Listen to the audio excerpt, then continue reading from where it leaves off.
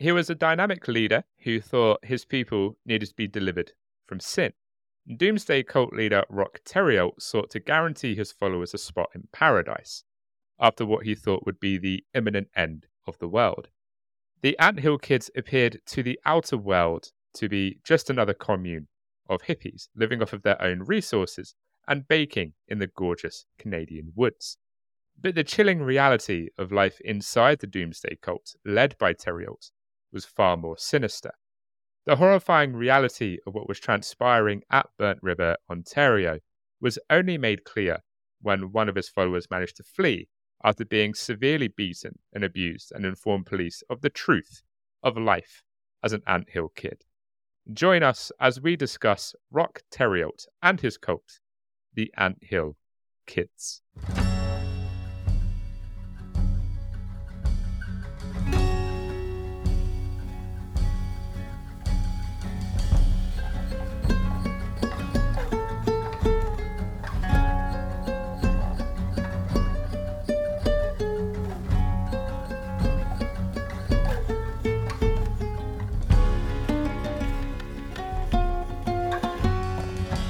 Well, hello, our fellow weirdos. It's Dom. And Amy. And welcome to episode 39 of Horror House True Crime and the Macabre. We hope that you are all very well on this day, whether that's Thursday or Friday, depending on whenever you're listening. And remember, dear listener, that you, yes, you, are amazing and wonderful. And you obviously have amazing taste in shows because you're here with us. And we are so very, very glad to have you here. Amy, how the bloody hell are you today? I'm having such a great day, Dom. I can't even begin to tell you how fucking great today is. It's just brilliant. Days like today are the days that I live for. And if I sound sarcastic, listeners, it's because we've attempted to record this episode 4 fucking times. Has it been 4? Fucking This hell. is the 4. Yeah, this is the 4. That's fine. You know, this time it's going to go perfectly. We're going to do it incredibly well. And nothing's going to go wrong. And that's what I choose to believe. Please don't manifest anything into existence, please.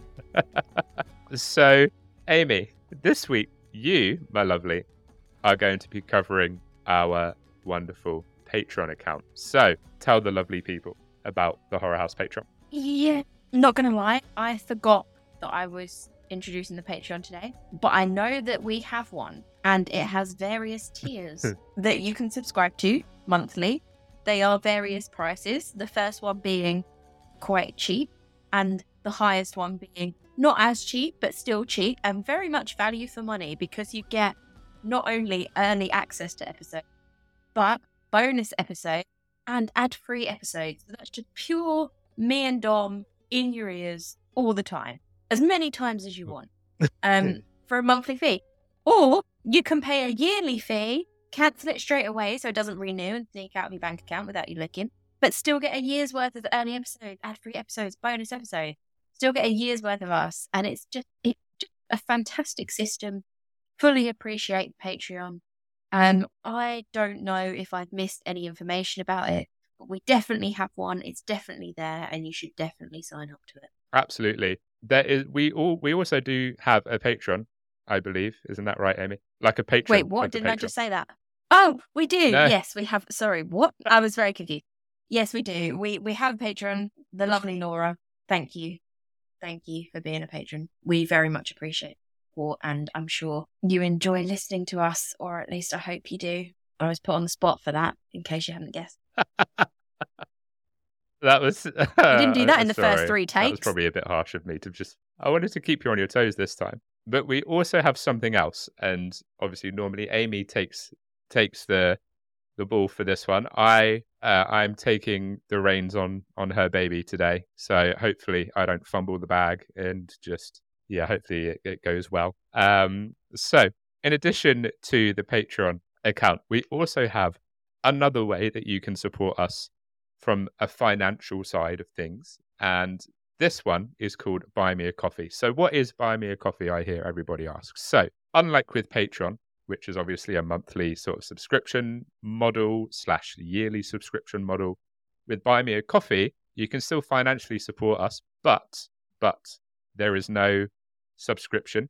It is a one-off sort of donation, you could say, for about as much as a cup of coffee. So you can buy us one coffee, you can buy us 2 coffees, you can buy us 3 coffees, or you can, to your heart's content, you can buy us as many coffees as you wish, and you can chuck us some money. And it's a great way to support the show. It means that we can continue to produce content. Also means that potentially we can go to, a true crime podcast festival. Potentially. Just saying. Maybe, Send Horror House, True Crime and the Macabre to festivals. But yes, that is the Buy Me a Coffee link. It's a great way to support us. And there is no monthly subscription. It is a one-off payment of, I don't know, £6, for example. So 2 coffees. And then you can also give us a nice little message as well. Nice little message, like my mum did. I can't remember what she put, which is really bad. Sorry, mum. I can. I think it was like, I can remember what she put. She put, "Have a coffee on me, my dear." And it was lovely. Thank you with that. At least I remember. I'm never having mum on this show because it's just going to be you and her ganging up on me. I'm joking, mum. You are welcome on the show anytime you. Yes, of course you are. Don't be frightened of our love, Dom. It's fine. Me and Yvette are going to get on like a house on fire. On to this week. So this week we are doing cult shit. We're a cult from Canada, of all places.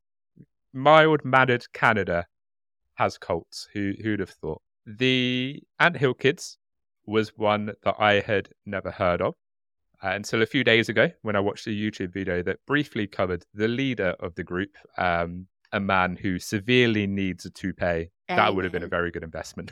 Like, I didn't know. So the problem is we're doing this thing where I don't tell Dom what the subject's going to be of episodes that I lead, and he doesn't tell me the subject of the episode that he's going to lead. So the Teaser Tuesday is equally as teasing for me as it is for anyone else. So I'm looking at this guy thinking, okay, we're just discussing an ugly man. Is that what we're doing this week? Because that's not crime. It's not a crime to be ugly. I was very confused. We're just discussing an ugly man. Yeah, he's kind of all forehead and beard and nothing else.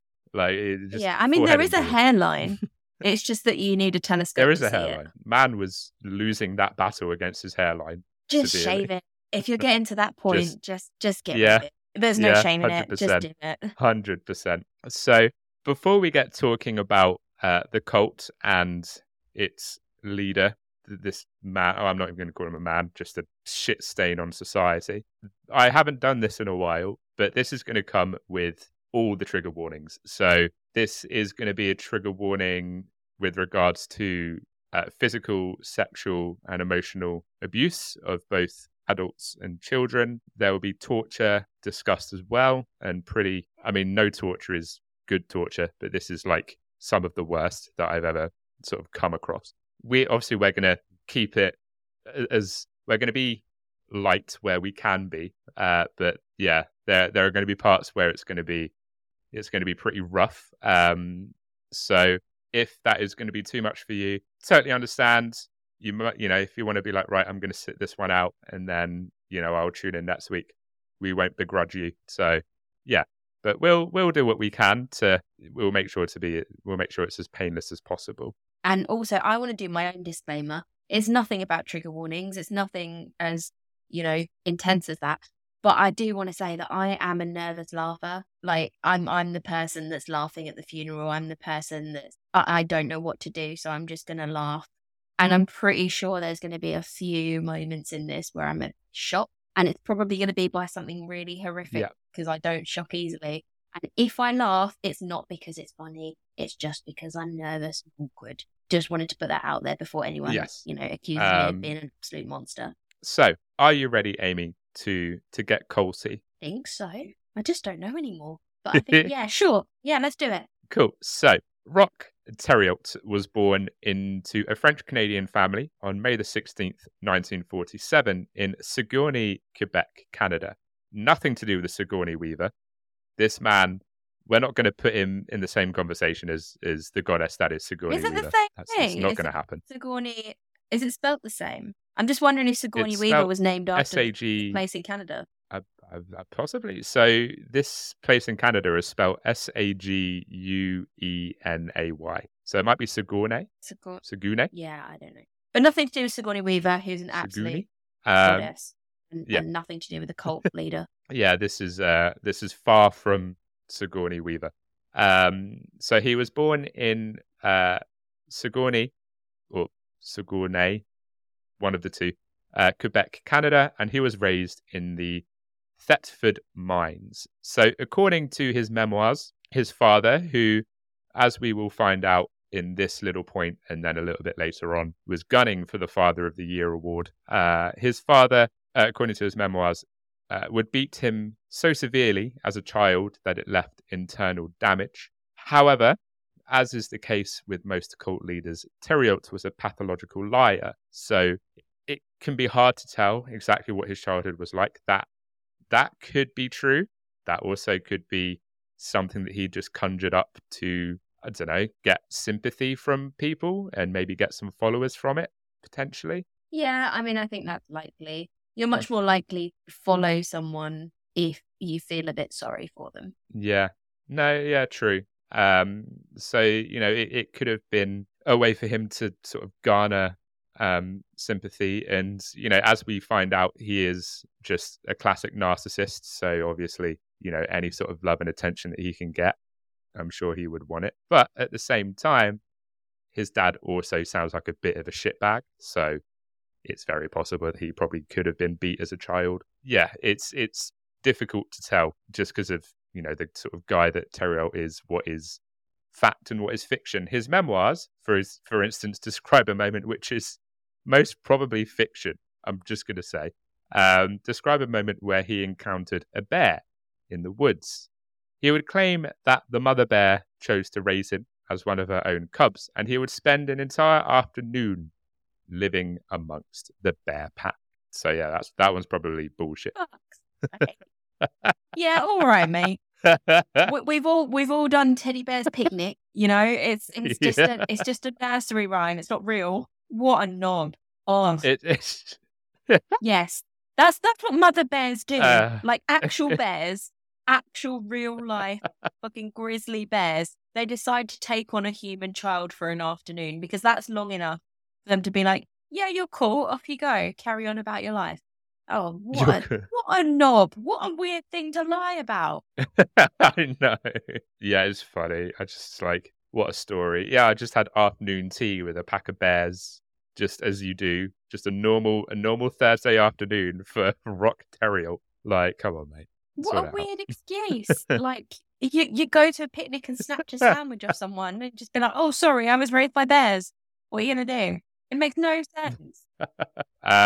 So while this is highly likely a made-up story from a skilled storyteller, there are some certain absolutely there are some certainties in Roch Thériault's upbringing that may have laid the groundwork for his eventual sadism. For example, his father, yet again gunning for that Father of the Year award, was well known for forcing his kids to kick each other in the shins as hard as they possibly could until one of them would end up begging the other to stop, because that accomplishes something. I don't know what that accomplishes. According to his dad, it accomplishes something. I don't know what. What a fun game. I mean, that sounds great. I have no idea how you win. I don't know, what the end game is. But I'll give it a go. Sure. I mean, Dom, after this, do you want to play? I'm pretty sure I'm going to win. When we see each other, shin kicking competition. Yeah, Tank can be the judge. Oh yeah. I mean, Tank. To be fair, Tank headbutted my shit. Tank is my dog. Sorry, listeners. Tank is my 16-week-old Labrador puppy. But he headbutted my leg the other day, and it was right in the shin, and I've got a huge bruise. So I think if he's going to be the judge, he knows what he's doing. Yeah, he knows his shin kicking / headbutting. But Correct. I don't understand. how is there a winner? At the end of the day, both people are getting their shins kicked in. Who wins in this situation? Everyone's got sore Like, shins. who? Nobody wins. I assume it's like a character building Nobody thing. wins. Like, you know, where, I don't know, the dad sends them to, I don't even know, like scouts or, you know, whatever. But it's to build character. It's to Yeah. make you like a well-rounded human. I mean, maybe it's something like that, but I'm not sure how being kicked in the shins makes you a well-rounded human. That's it. It's just, it sounds like it's some sort of fucking macho bullshit. Like, whoever caves first is not a real man. Like, if you're a pussy if you tap out. And it's just like, mate, you're telling your kids to boot each other in the fucking shins. Like, what the fuck is wrong with you? Plus, that's not relatable to real life. Like, at what point in your life are you ever going to be in a situation where someone is repeatedly kicking your shins? That just doesn't happen. Exactly. Like, it's not as though you're like going to fucking walk out of Tesco and there's just going to be someone being like, cool, let's kick you in the shins. It's just like, no, like, what's wrong with you? Thériault, who was highly clever when he was younger, quit school in the 7th grade and started teaching himself the Old Testament of the Bible. Thériault thought that the conflict between good and evil would soon bring about the end of the world, like any good cult leader would. Thériault would change his religion from Catholicism to the Seventh-day Adventism and started following the church's regular holistic teachings, which promoted a healthy lifestyle devoid of unhealthy foods and cigarettes. That's probably the most positive thing that I've actually been able to write down about this man. That he ate healthy and he didn't smoke. That is, the bar is on the floor. Yeah. I mean, I don't think being a non-smoker makes you a good person. I mean, this guy is literally proof of that. But, you know, if all you can say is, hey, I eat well, then you're pretty sure you're a piece of shit, if that's the case. 100%. You know, and me and Amy both smoke, and we're you know, I'm a decent person. Amy is a whole lot of lovely. And we haven't turned out to be that like was really absolute nice. dicks. When you said I'm a decent person and Amy is, I fully expected the end of that sentence to be a fucking dickhead. But thank you. I tried to know. That's okay. You're solid. In 1977, Thériault established the Anthill Kids in Santa Marie, Quebec. He was successful in persuading some people to abandon everything and join him in establishing a religious commune by identifying himself as, drum roll, a prophet. Because of course he did. You know, of course he's a fucking prophet. Like, I just did the biggest eye roll. Right. Because, you know, I mean, he's got all the qualifications. He's a narcissist, number 1. Number 2, he's been raised by bears. Number 3, he's read the Bible. The Bible, completed it, mate. Clearly he's a prophet. Those are the only 3 qualifications you need, and everyone knows that. Roch explained that he did it so people would freely listen to his lectures of inspiration.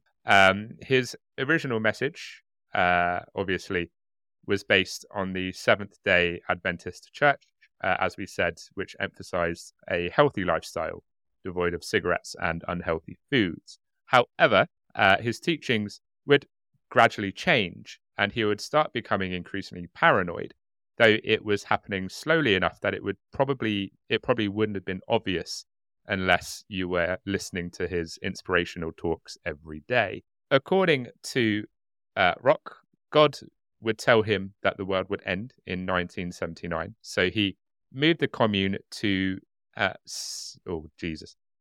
St. Jugs? Jogus? One of those. St. Jugs. So yeah, he moved the commune to St. Jugs, to a location on a mountainside he called Eternal Mountain, where he said they might all be rescued. So the Anthill Kids would get their moniker because Roch would sit back and watch his followers build his commune, and thought they all looked like little ants building an anthill, hence the name Anthill Kids. This man was too good to pick up a fucking shovel and help. So he was like, I'm just going to sit back and I'm just going to watch these people. Just going to build their commune. And they look like ants. So what a fucking prick. Like, pick Yeah, up a I think he's fucking got a bit of spade. there's a bit of a god complex there, I think. Like, I'm going to watch Oh, them. absolutely. And then to name them ants as well, because, I mean, don't get me wrong, ants are hard workers. Like, they've got, a good reputation for that, I guess. But you can't, like, refer to other human beings as ants. And Right. apparently the whole cult was just Right. like, yeah, that's cool. What a cool name. Let's go with it. Just this guy, honestly. Fucking hell. It's So, this fucking guy. So, yeah, people began to doubt Thériault's judgment in February 1979 when, surprise, surprise, the apocalypse would fail to materialize. Shocker, I know. crazy. The world didn't end. What a fucking shock. Crazy. But he defended himself by claiming that because time on Earth and in God's world were not parallel, the prediction was not correct. Right. Sure. I mean, I'm sure God would have given you the right time when he took the initiative to reach out to you, to let you, just you, random man in Canada, to let you know that the world's going to end. I'm sure he didn't overlook the time difference. Oh, dearie me. So, to expand the community, as well as keep members devoted, Thériault would marry and impregnate all, I'm going to say that again, all of the women, and would father over 20 children with 9 female members of the group. So he's just a horny guy. Holy shit. I mean, good for him. His seed is clearly potent. I don't think I put this in the notes, but I did remember seeing that, like, he had one massive dick. So I guess, he probably had some powerful sperm. That's such a shame. Why do the big dicks have to be wasted on the utter fucking arseholes? That's my question. Sorry, I mean, this isn't off podcast talk, but generally, don't be a dickhead and have a massive dick. It's just not fair. Oh, 100%. Going back to the start of the episode, he was known as, a storyteller. So that could be the biggest load of bullshit in the world. It could be a micro penis for all we know. It could be fucking tiny, but who knows? I mean, to be fair, if he impregnated that many women, it's probably not a micro penis. But anyway, we've spent a lot of time talking about his penis. We should probably move on. We've spent so much time talking about this man's dick. So yes, he fathered over 20 children with 9 female members of the group. And by the 1980s, there were roughly around 40 members, I believe. So in order to symbolize equality and their adherence to the commune, followers were required to wear matching tunics. And the group would move from Quebec to a new location in the vicinity of Burnt River, which is a hamlet in central Ontario that is now part of the city of Kawartha Lakes in 1984. And it was soon after this move that Roch would start carrying out some of the most brutal acts of torture in history, and certainly some of the most brutal acts of torture that I've ever come across. So I think this is a good time for a quick commercial break. What do you think, Amy? Yeah, I feel like I need to brace myself before the torture begins. So yeah, let's take a break. Yes. Good. Yeah, that's a good shout. So we will see you back here in a few. Hey you. Yeah, you. The one hearing us right now. Welcome to Cryptic Soup. I'm Thina. And I'm Kylie. We wanted to say hey and tell you about our podcast. It's a podcast we both host where we talk crimes, cryptids, murders, and a lot of wild stuff in between. You can find Mothman, Jeffrey Dahmer, SeaWorld, Spectrophilia, Casey Anthony, or even Skinwalker Ranch to be just a few of the crazy topics we cover. We even do some fun urban legends to make you feel like a kid at the campfire again. We're just two best friends hanging out, diving into all the things that your coworkers think you're a weirdo for wanting to talk about. We have a new episode every Tuesday at 3 a.m. Eastern Standard Time, and we're always open for case suggestions. Our Instagram is @CrypticSoupPod, where our DMs are always open, so slide on in. We always want to hear your opinions about any cases and episodes we cover. You can find our episodes on Spotify, Apple Podcast, and most podcasting platforms. At Cryptic Soup Pod, the menu is always overflowing with crazy topics you'll want to hear about. So join the conversation today and come hang out with us. Stay tuned.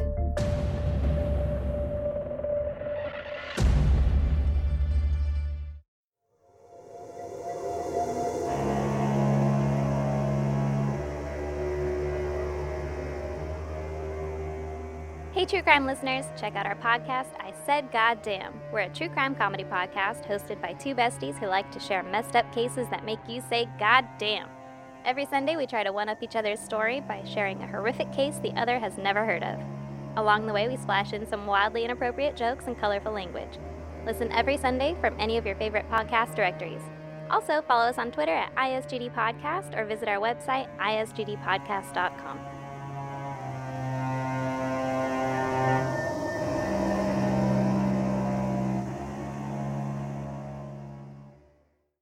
And now, back to the episode.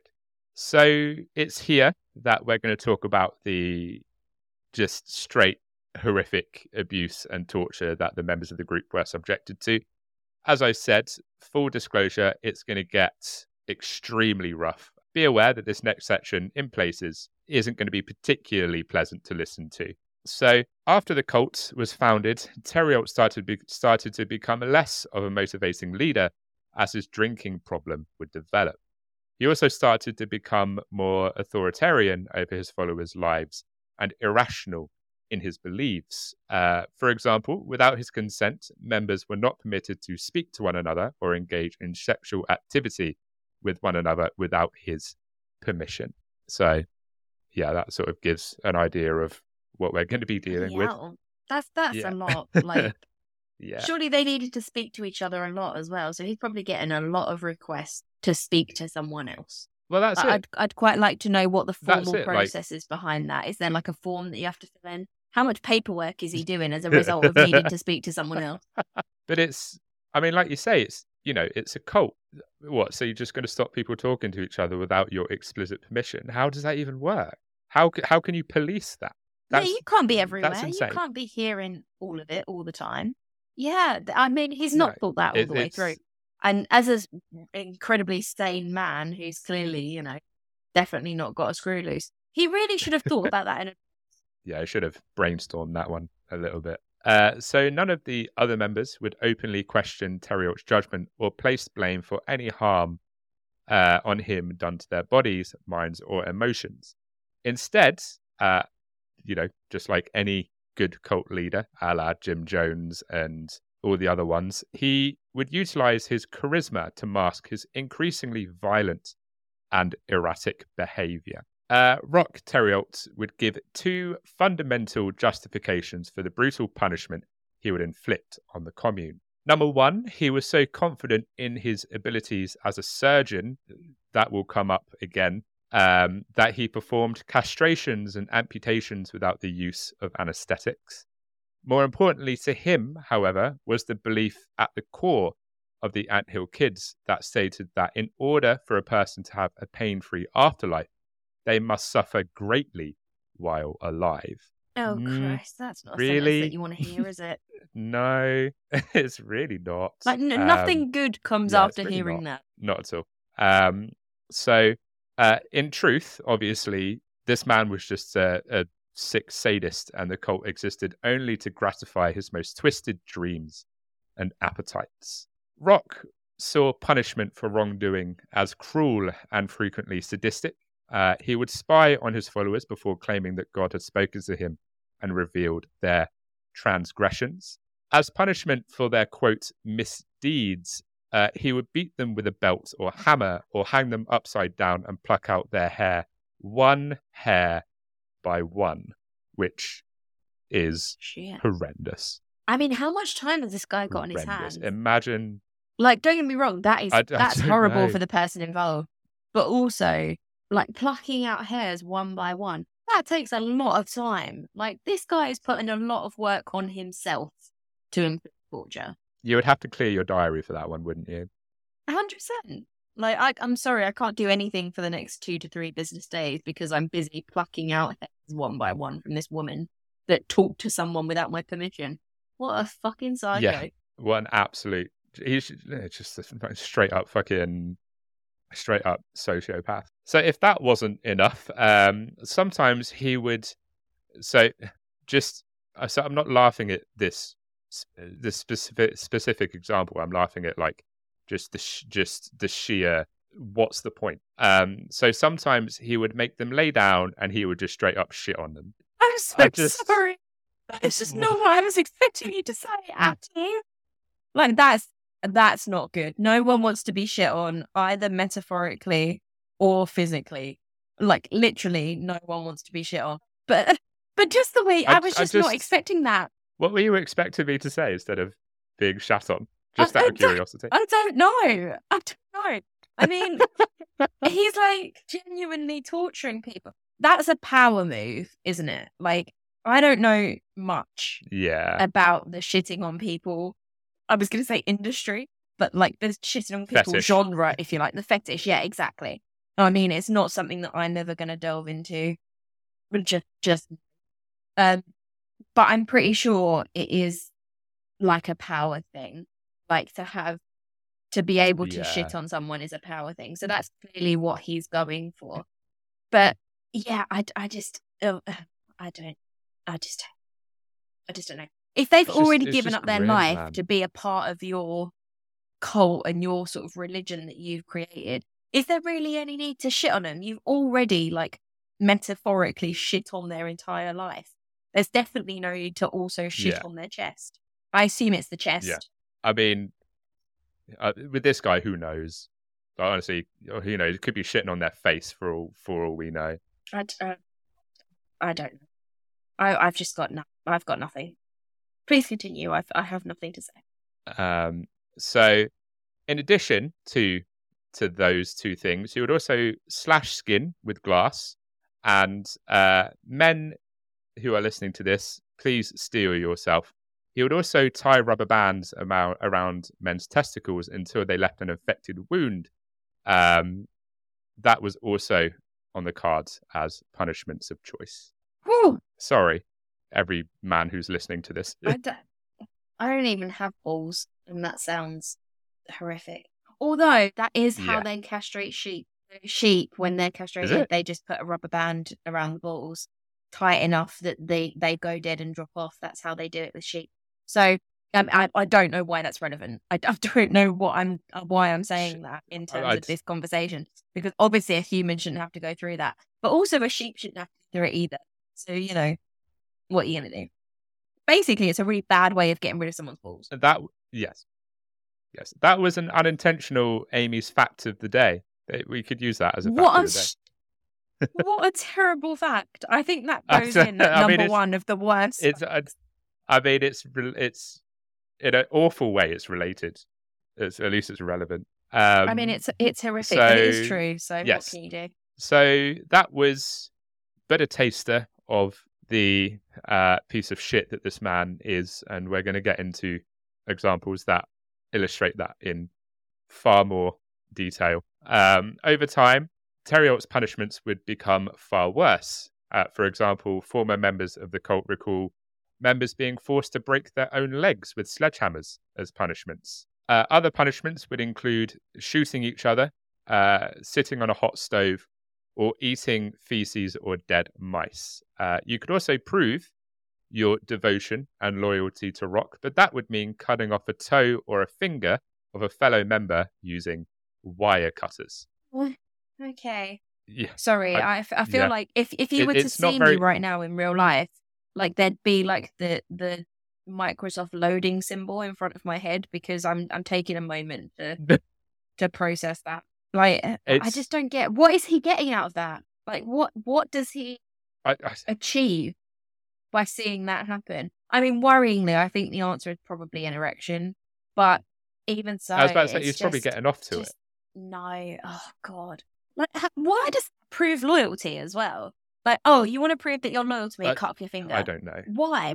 How is that related? So I'm very rarely rattled by serial killers, obviously by nature, because of what we do. I suppose, you know, we've become sort of able to sort of detach or become a bit desensitized. And, you know, we both watch a lot of serial killer documentaries and all that stuff. So it doesn't really rattle me. I think, like, I mean, the Robert Bidella stuff that I was researching when I was outlining that rattled me a few times. But this is probably the one that's rattled me the most, because I was just like, for all of this stuff, I was just like, I can't wrap my head around how a human being human being is capable of doing this to people. I can't, it doesn't compute in my head in any way, shape or form. No. I think for me it's scarier when there's no like tangible benefit to the person that's making them do it. Yeah. Like, okay, he's saying it's to prove loyalty, that you should cut off a toe or a finger. And it's punishment. The other stuff is punishment. But to what end? You know, what is the end game here? And the simple fact is that there really isn't one. And that's what makes it so much more horrific. Is that he's having these ideas, he's getting people to, you know, live out these ideas and do these things the majority of the time to themselves with no end game, like no goal for that action. And that is, I think, why this is so disturbing. I think all of this is just self-gratifying. I think like he just gets off on it. It's just, this is his narcissistic desire to be pleased and desire to have loyal followers that would do anything for him, and he could inflict all of this horrendous shit on them and they still wouldn't blame him for the effect that it would have on them, you know, emotionally and mentally and physically. This is just him being like, yeah, I can do this, and you know, you're still gonna come back to me. Like, this is just self-gratifying power play, probably. I don't know if it's like a need to be loved, I guess. Like, it maybe he sees this as a way of his followers showing him that they love him and that they believe in what he's saying. But you know, asking someone to cut off their own body part or to break their own legs or to do, you know, one of these things is his way of getting them to prove that they love him. But you know, there's a lot of things that people would do to prove that they, in the words of Meatloaf, I would do anything for love, but I won't do that. No, 100%. 100% RIP Meatloaf. You are missed. I forgot he was dead. But no. Sorry, Meatloaf. I completely forgot he died. Meatloaf. Imagine him being like, I wonder how I'm gonna be remembered, and it's just like some fucking random podcast talking about this horrendous man who just shouts him out. Yeah, sorry, Meatloaf. I actually love that song. It's great, but I mean, it's true though. Like, I'm not. Such a good song. You know, there must be a point in these people's minds where they're like, okay, this guy has asked me to do some weird shit, but cutting off my own finger to prove that I'm loyal to him seems extreme. Yeah, definitely. The abuse didn't stop at adults. Children were also not exempt from the abuse either. I also feel that it's important to remind you that as a religious necessity, Roch made it a rule that he had to personally impregnate every female member of the cult when she joined. Therefore, not only was he abusing children of the cult, he was abusing essentially his own children because he impregnated all of the women. Mm-hmm. Yeah, just to make it worse, as if it can be worse. Well, it might just, that might just have made it a little bit worse. Many of the children were sexually assaulted. Others were held over fires. Others were nailed to trees, and the other children would throw rocks at them. One of Thériault's wives would leave a newborn child outside to die in freezing temperatures in order to keep him away from the abuse that he would suffer at the hands of Thériault, which is, like, I can't imagine putting myself in that position and being the parent of a child and being like, it's better for you to die of freezing temperatures than die or get abused at the hands of your own father. That is something that I don't think I would ever be able to understand. No, particularly when it is the source of the abuse is the father of that child. Yeah. That is just incomprehensible. Yeah. It's so, I mean, not to like labour a point. I mean, you mentioned it a minute ago, like, we're both very into true crime. We obviously do this, so we read about it a lot. So it, and like me personally, I watch a shit ton of horror films. I'm very desensitized. I mean, you literally called me the other day. I was watching Cannibal Holocaust and we were laughing about it. Not laughing about the film itself, but like, you know, laughing about the fact that I was watching it. You know, I'm very desensitized. It's very, very rare that I'm I don't have something to say or I can't make a joke about something.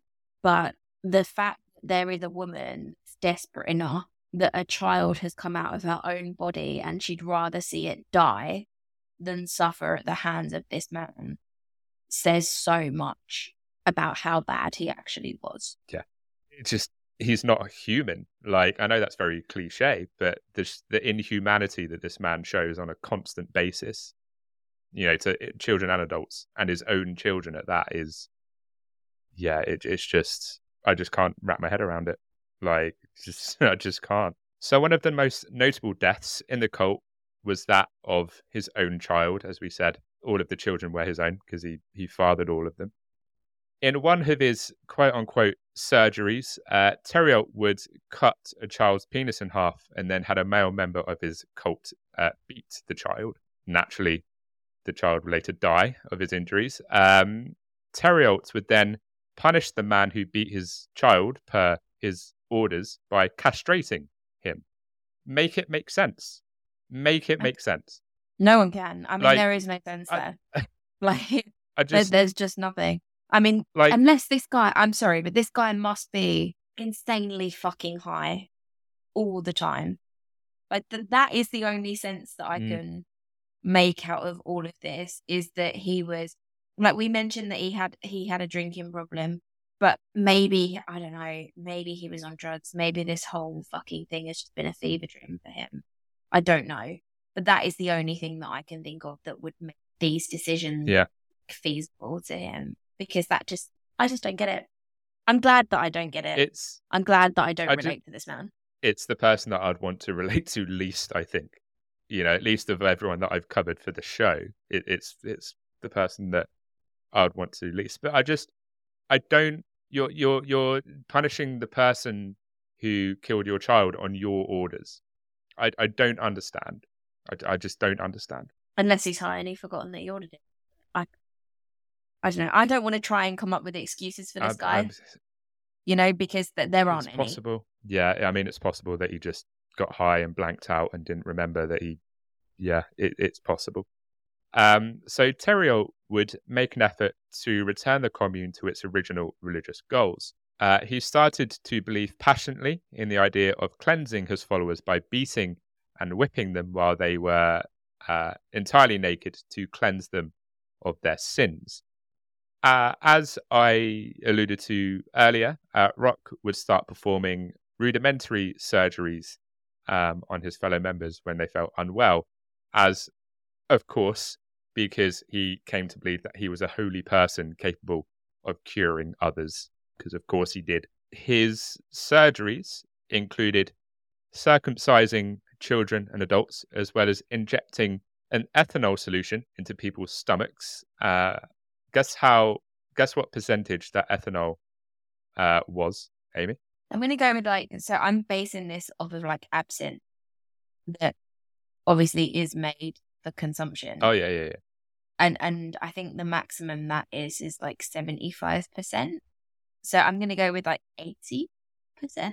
You're not massively far off. It's 94% ethanol into people's stomachs. Okay, so I am massively far off. That is only 6% away from 100%. I suppose that is essentially 100% ethanol into people's stomach. Well, so my question, everything that he does, I'm just why? What do you get? What are you trying to achieve? Yeah. And the answer is always nothing, which is, I don't know. Yeah. It just makes this so much more confusing and scary. 100%. 17 of the children were taken out of the commune by social services in 1987.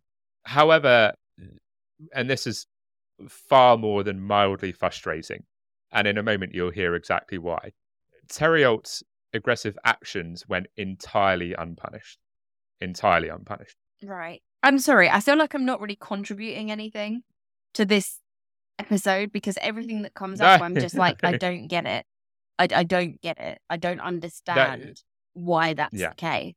But I don't think we can understand it. That's the thing. Like I said, I can't understand how a human being can do this sort of things to another human being. I can't wrap my head around it.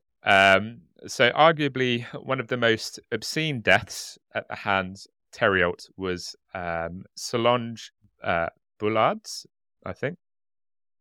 Bullard? I think it's Bullard. Solange Bullard's death at the hands of Thériault, as we said, was arguably one of the most obscene.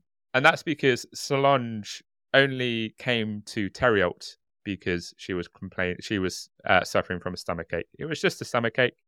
It was nothing major, just a bit of an upset tummy. Her Thériault's reaction to this was to say, and this is some of the last words that Solange would hear in her life. Roch would say to her, quote, "I'm going to treat you tonight." That was some of the last words that she would ever hear, which is fucking terrifying. Yeah.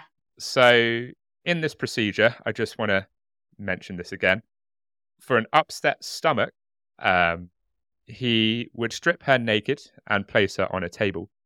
He would then strike her in the stomach and shove a plastic tube into her rectum to administer a crude molasses and olive oil enema. He would then cut open her abdomen with a knife, and he would rip off part of her intestines with his bare hands. Roch then had Gabrielle Lavallee, another cult member, sew her up with a needle and thread and force a tube down Solange's throat so that she could blow in it, or blow through it. Just to compound this, all of this was done without any form of anesthetic or pain medication. So rather unsurprisingly, she would then die in agony that night from the digestive fluids that would leak into her body and the damage done during the procedure. Yeah. Sorry. I realised I went silent for a really long time. Just like taking that in. To make matters worse, Thériault would claim to have the ability of resurrection the next morning.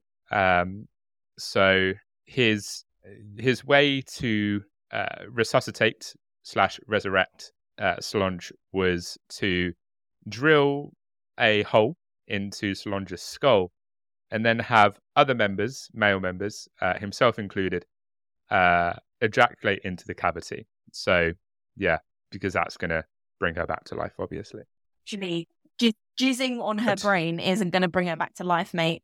And if you need telling that, then there's an issue. I mean, exactly. Like how did the other male members of the cult, when Thériault was like, "Oh, by the way, I know how to bring her back. We'll just come in her head." How did the other male members not be like? I don't know. Presumably, communication is pretty fucking restricted because you have to have permission to talk to each other. So what do? Send out a fucking memo saying, "Guys, come over to my place. I need you to jizz in a skull for me." What the fuck? Oh my god! This whole thing is just fucking insane. Shockingly, I know, Solange was not resuscitated/revived /reincarnated, and her body was buried close to the Anthill kids community. And to top off this just shit sandwich, and this is probably going to irk you, Amy, I'm not going to lie. Thériault, following this, would start wearing a leather case around his neck. Do you know what that? Do you want to guess what that case contained? I don't know. Just tell me. One of her ribs. What a fucking prick! How dare you? Like, how fucking dare you? That's probably one of the things that made me the most angry. Like when I was reading this up, that genuinely pissed me off. Like I was so I was just like, how fucking dare you? I don't know. So at the compound, Gabrielle, who was the person that assisted Thériault in the procedure, would experience pretty fucking terrible abuse. She would have 8 of her teeth forcibly extracted, which is like, I have dreams every so often where I lose all my teeth, and it is the worst thing. I wake up in a cold sweat. It's fucking atrocious. So to have 8 of your teeth forcibly removed. Just so you know, it's not a fact related to the case, but I'm going to give you a random, I mean, I don't know if you can call it a fact, it's interpretation. But generally, dreaming about losing all your teeth is a fear of Okay. aging. Yeah. There you go. Ah, I did not know that. I did Bit not of know Freud that. for you. But but yeah. So having 8 of your teeth forcibly extracted from your mouth just isn't. It's not a fun time. So in addition to that, she also had her genitals burnt by a welding flame and had a hypodermic needle break off in her back. Cool. Yeah. You know it's Yeah. bad when I've run out of sarcastic comments. I used up all of my quota at this point. I think I can't think of any other sarcastic comments that I can say at this point. I just want to repeatedly say that Roch Thériault is just a fucking cunt. Sorry, Mum. I'm going to get moaned at for that. Yvette, but he I is support him on this. Just a fucking cunt. It's very rare that I take his side, but he's right.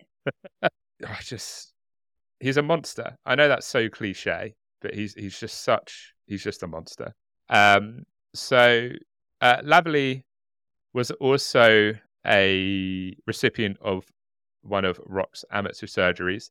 So earlier, I apologized to the male audience for the tying a band around the testicle thing.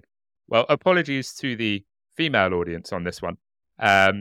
One of his amateur surgeries would include treating a uterus prolapse by punching the organ back inside of her vagina and using a wooden cone to plug her up. Okay. How? I don't know how this is gonna.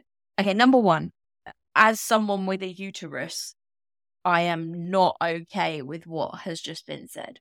However, I do have another fact. I don't know why I have so many farm-related facts, but when a cow has a prolapse uterus, which is quite often the case after giving birth to a calf, it's generally forced back in with a wine bottle because that's the right size to get the uterus back to where it needs to be. So they pop it back in with a wine bottle and then put a couple of stitches in to keep that in place. However, that is not how it's done with a human, and definitely not okay in terms of this scenario. But yeah. I don't know. I realised that the only facts I've given today are based on farmyard animals and their genitals. So I apologise. I don't know why I have that knowledge. I just do.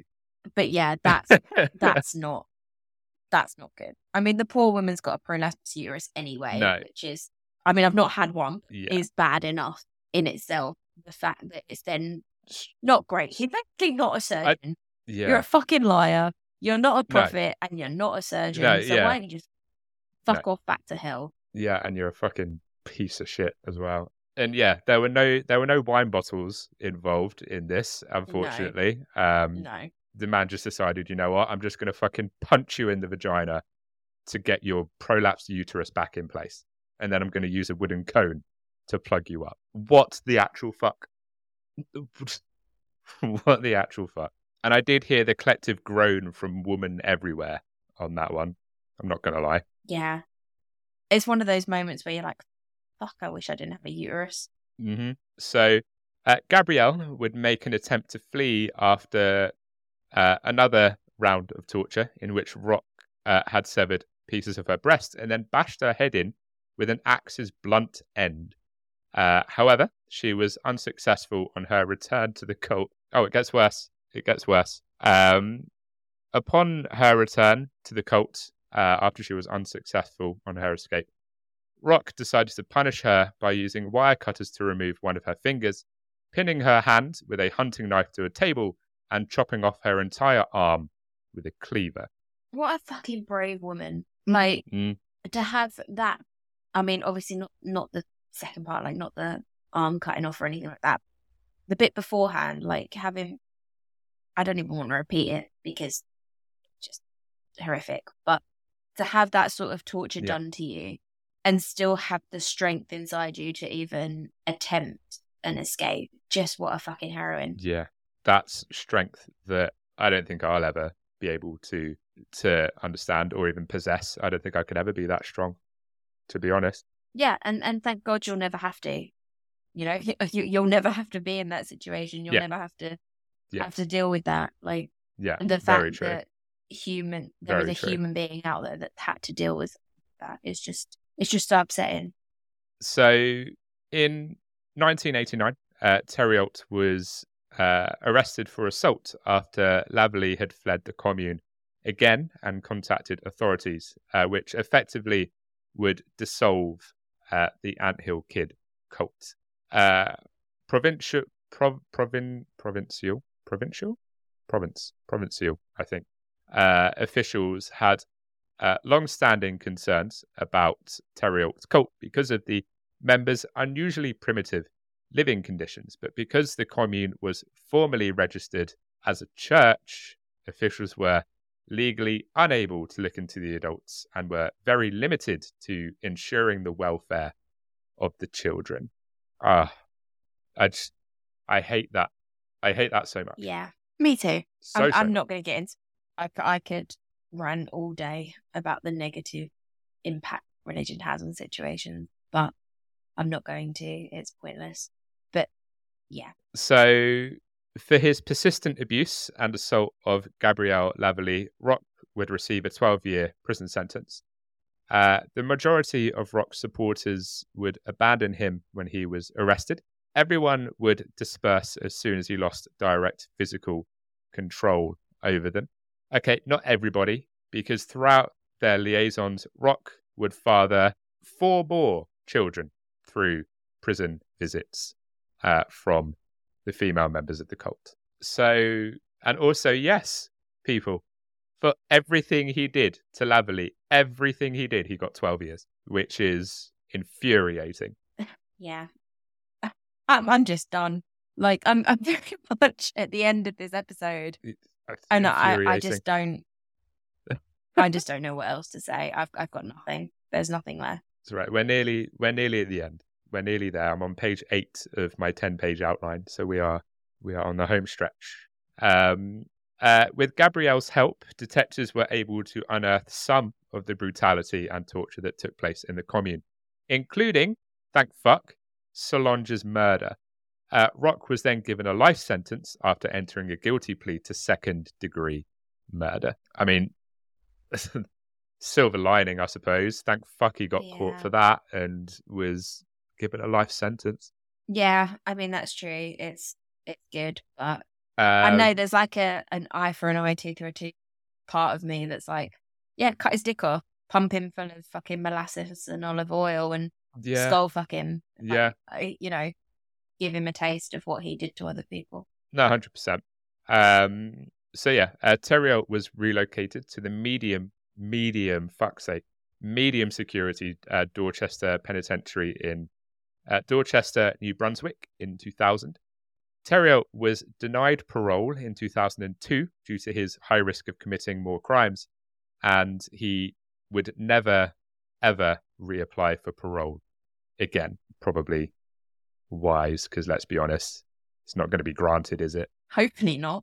Well, we'll get to that right now, in fact. So 2011 would see the end of Roch Thériault's life sentence. Before Amy has a meltdown, this was not as a result of a release or not as a result of his parole being granted. No, this would coincide with the end of his life. And that's because Thériault was fatally wounded after being stabbed in the neck by his cellmate, Matthew Gerard MacDonald. Matthew. Yes. After the deed was done, MacDonald fucking stabbed that bitch.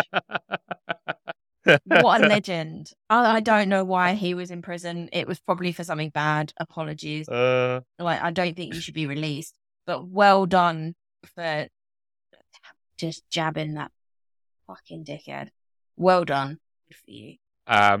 So after the deed was done, MacDonald would hand 2 guards the bloodied shiv that he had fashioned himself and stated, and I quote, you're going to love this, and I quote, "That piece of shit is down on the range. Here's the knife. I've sliced him up." End quote. What a legend. Like, again, I don't know what he was in prison for. He might have been in prison for something bad. It would, but just, yes. I mean, if you're going to redeem yourself, do it by killing an absolute motherfucker. I mean, 100%. So it would be a poetically grisly conclusion for one of the most abhorrent torch-loving creatures that Canada has ever known. And that is a wrap on episode 39. Probably one of the worst cases that I've done for the show. And I haven't done any of the big guns, don't get me wrong, but, you know, I've covered Robert Bedella, and that was pretty fucking horrendous. So, yeah, this was one of the worst. The abject cruelty of this sick fuck is almost beyond comprehension. And to be honest, it seems almost unfair that he lived for as long as he did, especially when you think about how many people suffered at his hands. Amy, thoughts?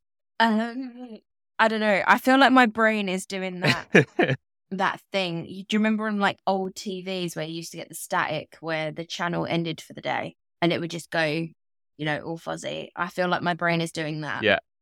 Because it just can't take in the information that I've been given. Yeah. Like I say, it's so rare that I'm gobsmacked because I am very much desensitized to a lot of things. Like, you know, when you're into true crime, when you're into horror, you do become somewhat desensitized to these things and you kind of just sort of have like this barrier of not really connecting to them, so therefore you're fine. Yeah. But then when you realize, I think a lot of the time that barrier is fiction. Yeah. You know, particularly with horror, it's like, okay, well, this isn't real, and therefore it's not as scary as it could be because it's not real.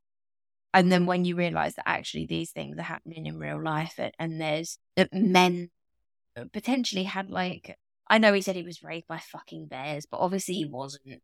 Like, he probably had quite a normal childhood, and he still grew up to be this absolute scumbag who did this to people who trusted him. Yeah. And they must have trusted him because they gave up so much to be with him and to be part of what he was trying to create. And he still turned around and did this to these people. It just makes you think evil's real and that's scary. Roch Thériault, people, the poster child for birth control, the face of birth control. I feel like this is a good time to talk about the Durex sponsorship again. He should be on a billboard. Come on, Durex, sponsor us. We're literally telling you why people should use your product. Glove up, because you do not want to give birth to this sort of person. No, not at all. We're going to get that photo that I put on Instagram and we're going to shove it on a Durex box and just be like, if you don't want one of these, then fucking wrap your tool up. Jesus Pull-out Christ. method is not enough. Oh, dear. So, if you enjoy what we do here at Horror House, maybe not so much this episode, but if you enjoy mostly what we do at Horror House, then please give us a review. 5-star only, just saying. But yeah, give us a wee little review. They're not going to 5-star this one, are they? Fuck it out. So yes, leave a rating, share the show, give us a review, and don't forget to follow the show on Spotify, on Apple, and on Instagram at horrorhouse_pod. Amy, would you like to do the honors and see us out for this episode? I knew you were going to say that, and now I have to, collect myself, gather my thoughts to be able to do it. No. I mean, I can do it. Come on, I'm a professional.